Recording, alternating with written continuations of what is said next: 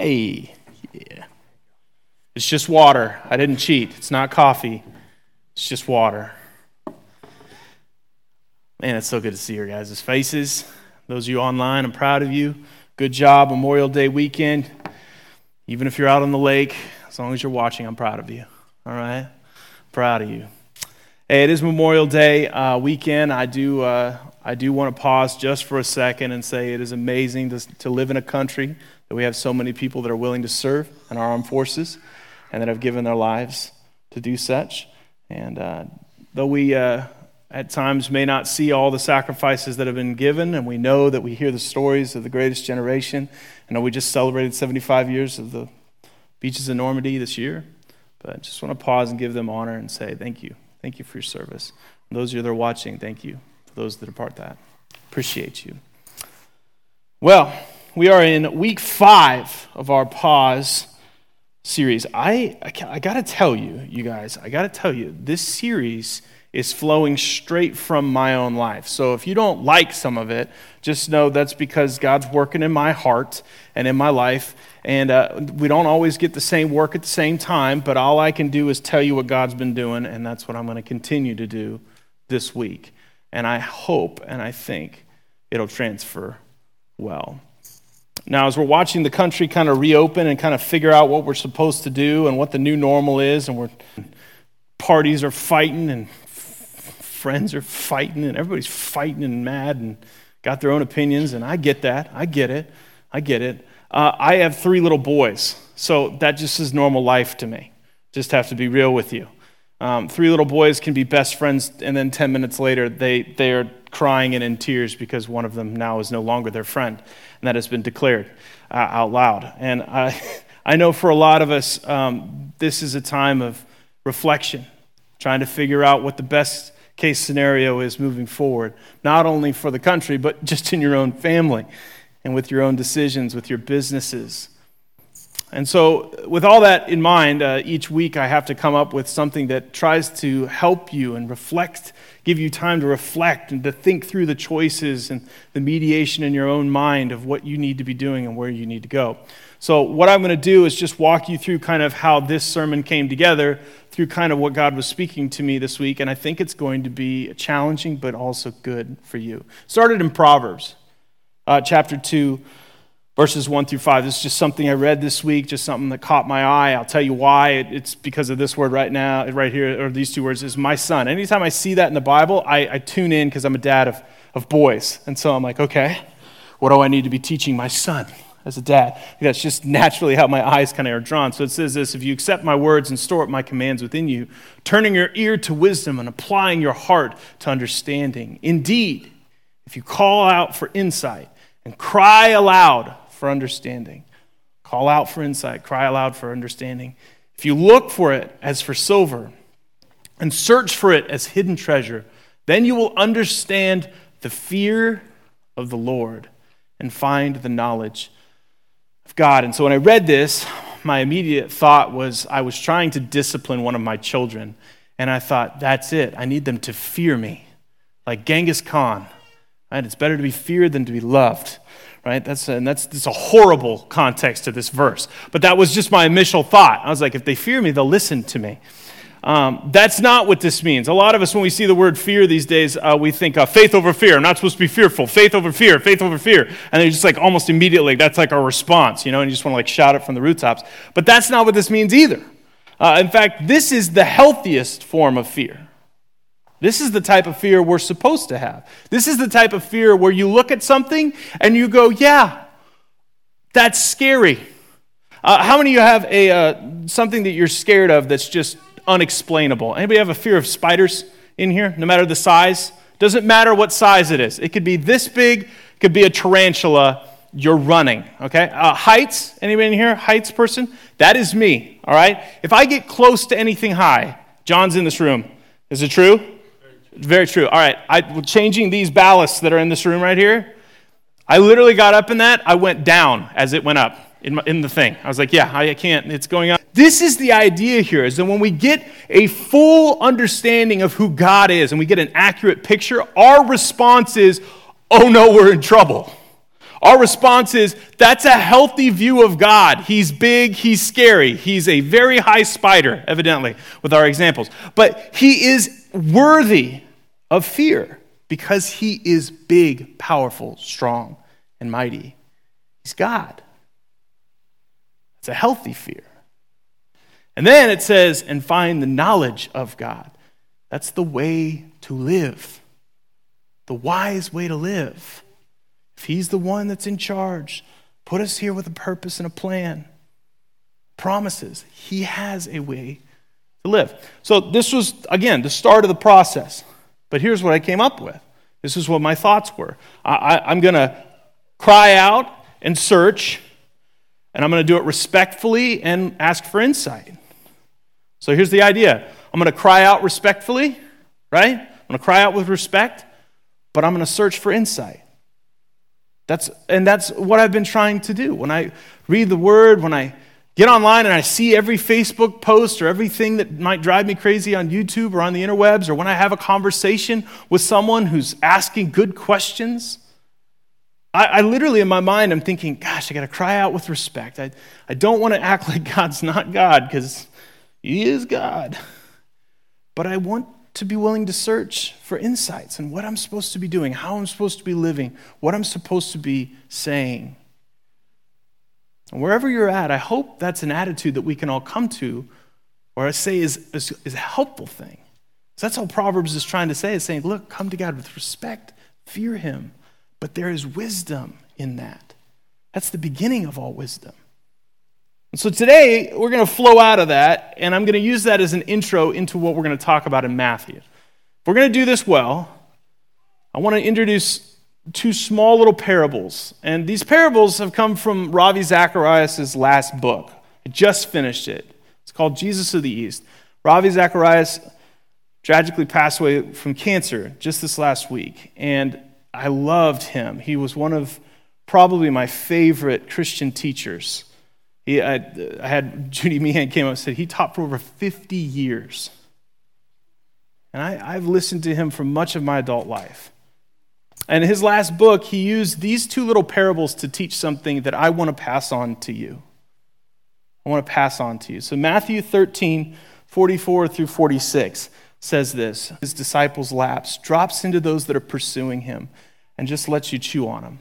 The kingdom of heaven is like a treasure hidden in a field. Anytime you see the kingdom of heaven in the book of Matthew, just know that Matthew, over the course of 28 or 29 chapters, says this 50 times. The kingdom of heaven or the kingdom of God. This is the absolute boiled down message of the gospel. And if you don't know that, you need to read the book of Matthew and just look for it. It's crazy. The kingdom of heaven is like a treasure in a field. When a man found it, he hid it again, and then in his joy went and sold all that he had and bought that field. Anytime Jesus is teaching something important, he's going to teach it to you more than once. Because he knows you need to hear it again. So again, the kingdom of heaven is like a merchant looking for fine pearls.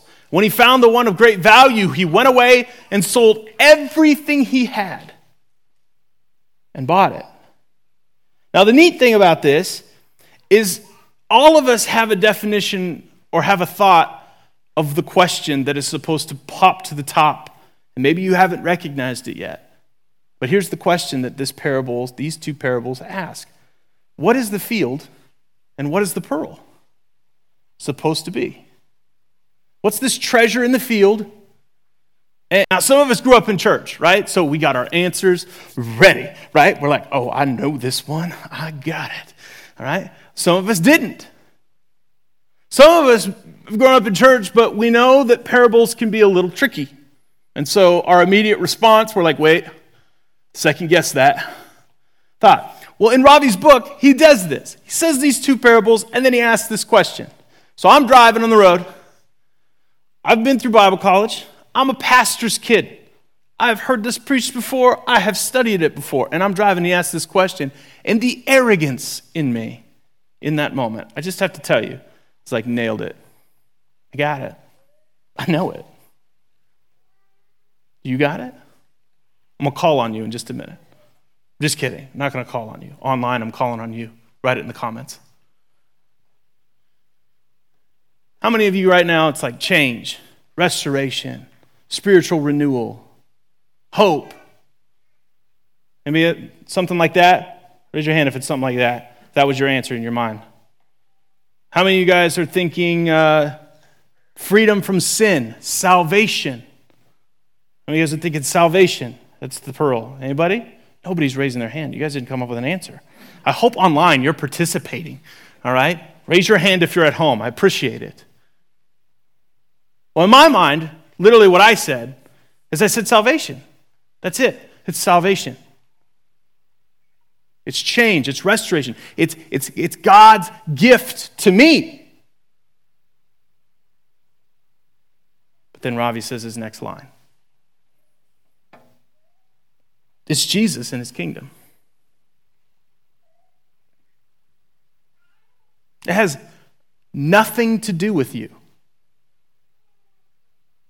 This thing. It's Jesus. The thing that is the treasure is not you restored in this parable. It's a good thing. Salvation's awesome. But the parable is meant to point to Jesus. It's meant to point to his kingdom and who he is. And it's meant to teach you this. He's worth everything. Jesus is worth everything. That's what it's meant to do. It says the first guy goes away with joy and sells everything he has. I don't know how many of you guys would go home not in tears if I told you you had to go home and sell everything you had. Go home and sell everything you had. It would crush you. You would have confliction. You would go, I don't know. What, are you serious? You sure we have the same Holy Spirit? Because I don't think I'm supposed to. All because he knows it's more valuable than what he had before. This is something new. Now, what this started to do in my heart is it started to send myself into kind of a tailspin. Anybody have these moments where your mind just starts to race and you're putting this new thought into its place, into like what it does? And I hope you're not like the person that just hears something amazing and then doesn't put it into practice. I do that all the time. And so I was trying not to have that happen, where I'm like, oh, that's really cool. I just keep driving.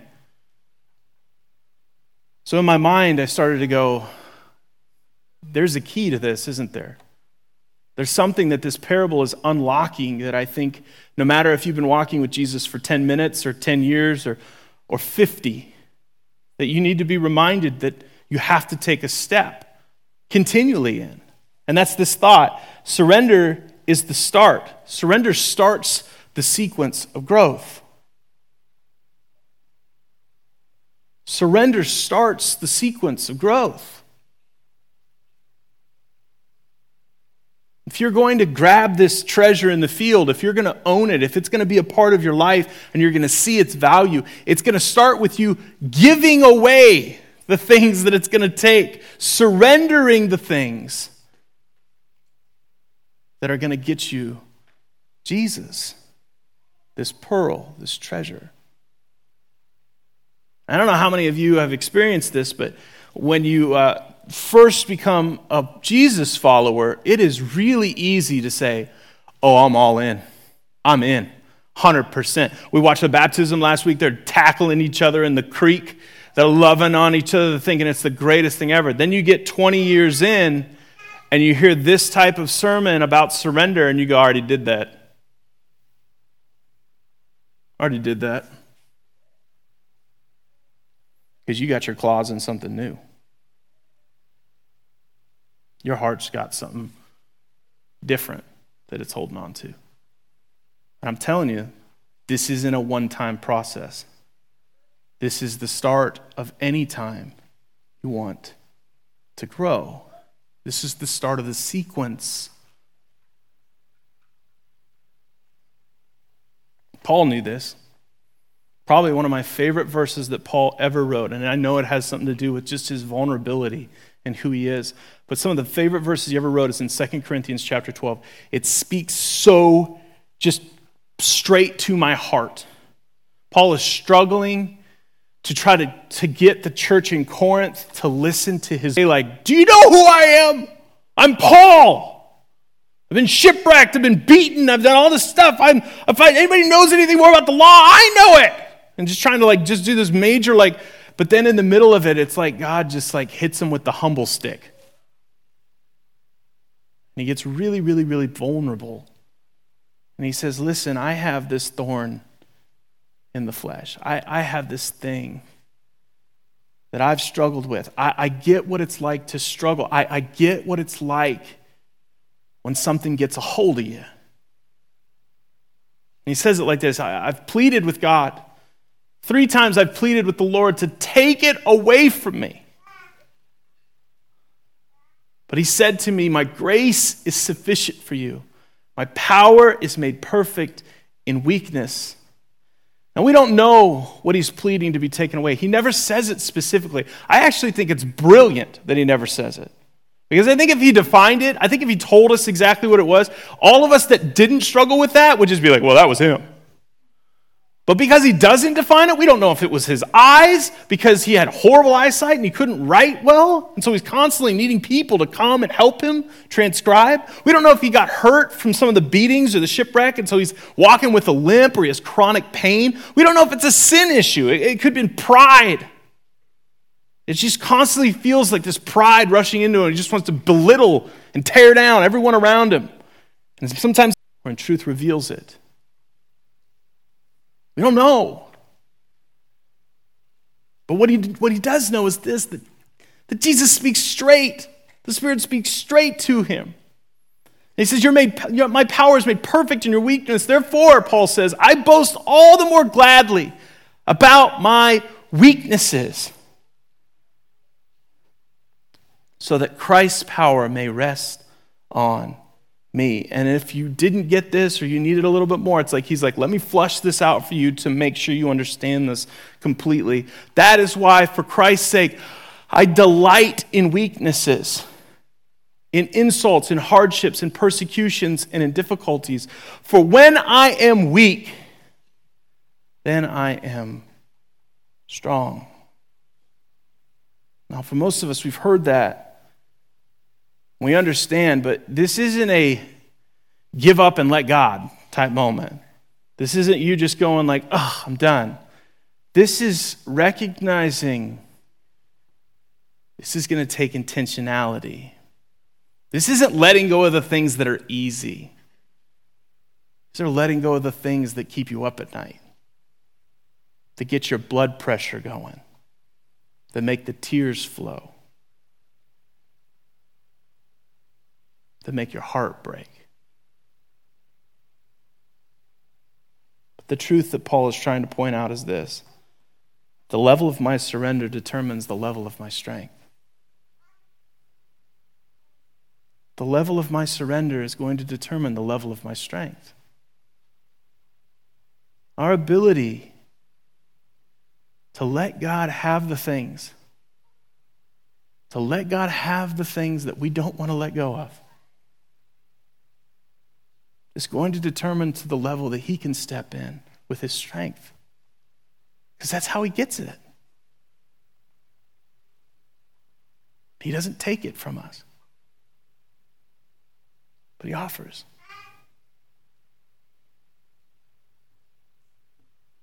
I find it curious that in a time like this, how easy it is to kind of have little strongholds of rebellion in your heart.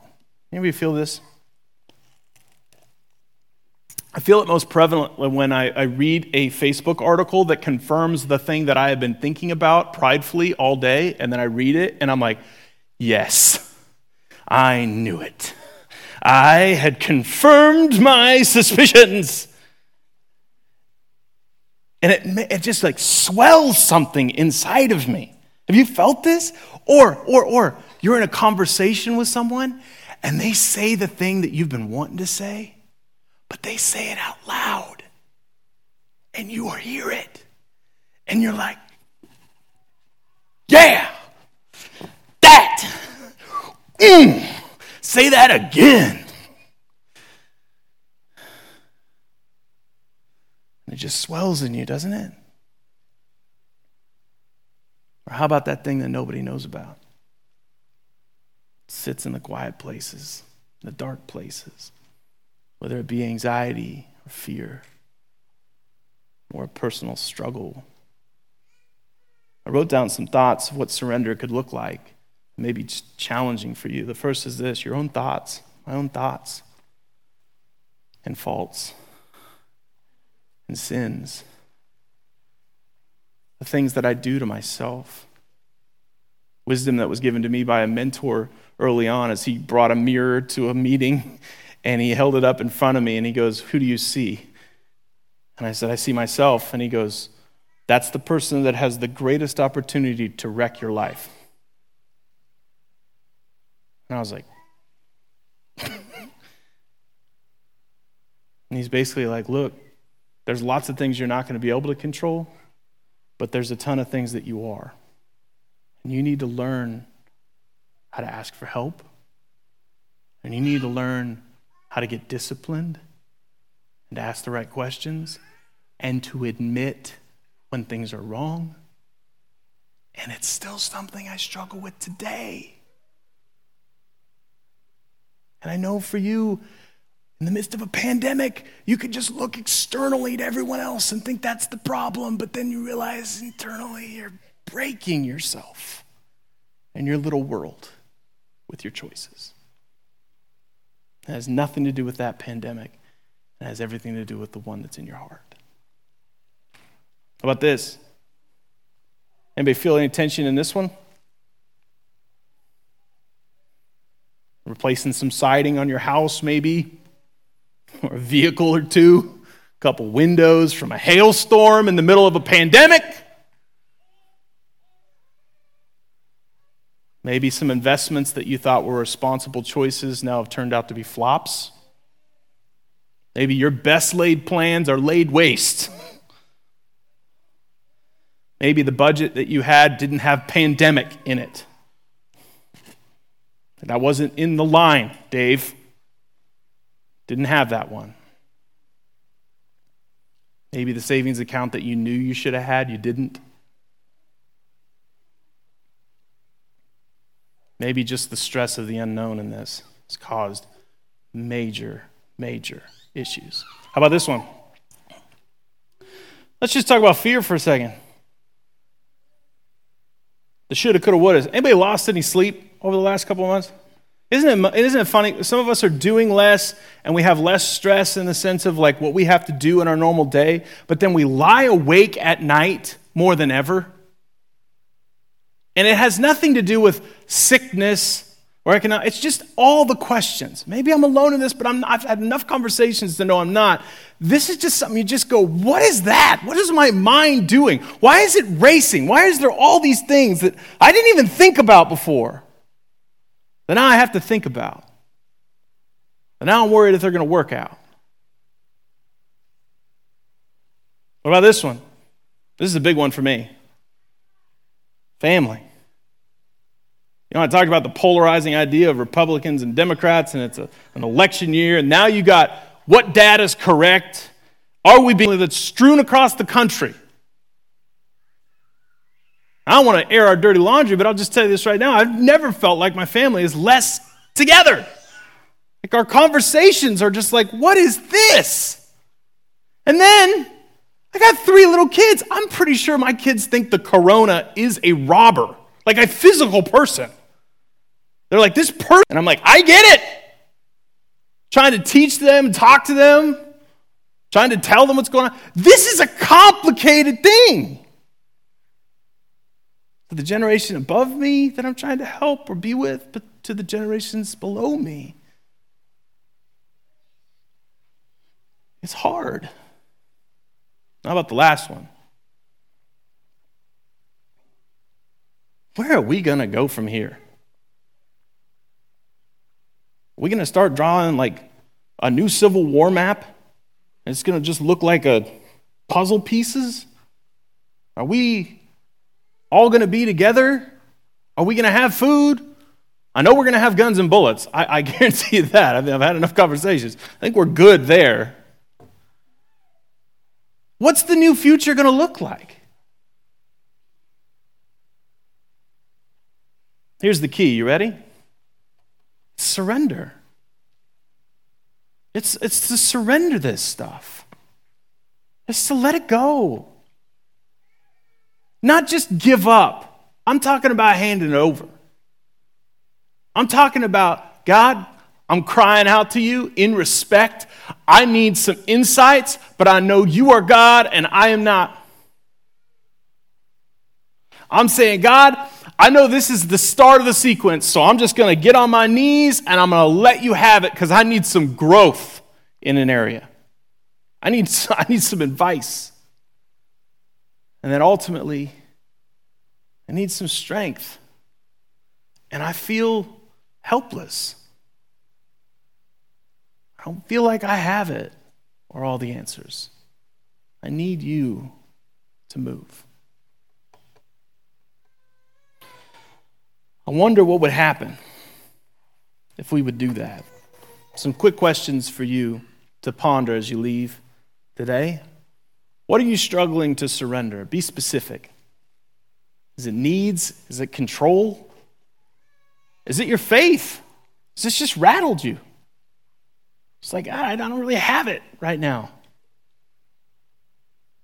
How about this side of the coin? Sometimes we don't think about this. Who do you need to be available for? Who do you need to be available for to help surrender and grow?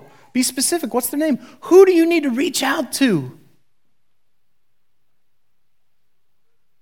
If you see somebody struggling and they need some help, this is the time.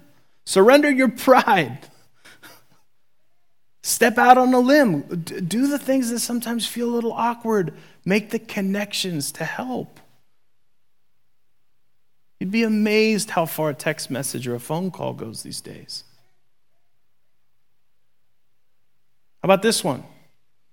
What can you do this week to start a process to help yourself grow or to help someone else take steps? And maybe these two are more connected than you think. Maybe it's just a text message to somebody to go, hey, I'm working on surrendering our finances. It's been a rough couple months. I just need you to call me at once a week and just tell me to let it go and let God have control. Not to give up, not to not make plans, but to give it to God. Can you do that for me? Yeah. You know what? I have this area. If you would call me or you would text me, that would help me immensely. We just try to help each other find a healthy perspective.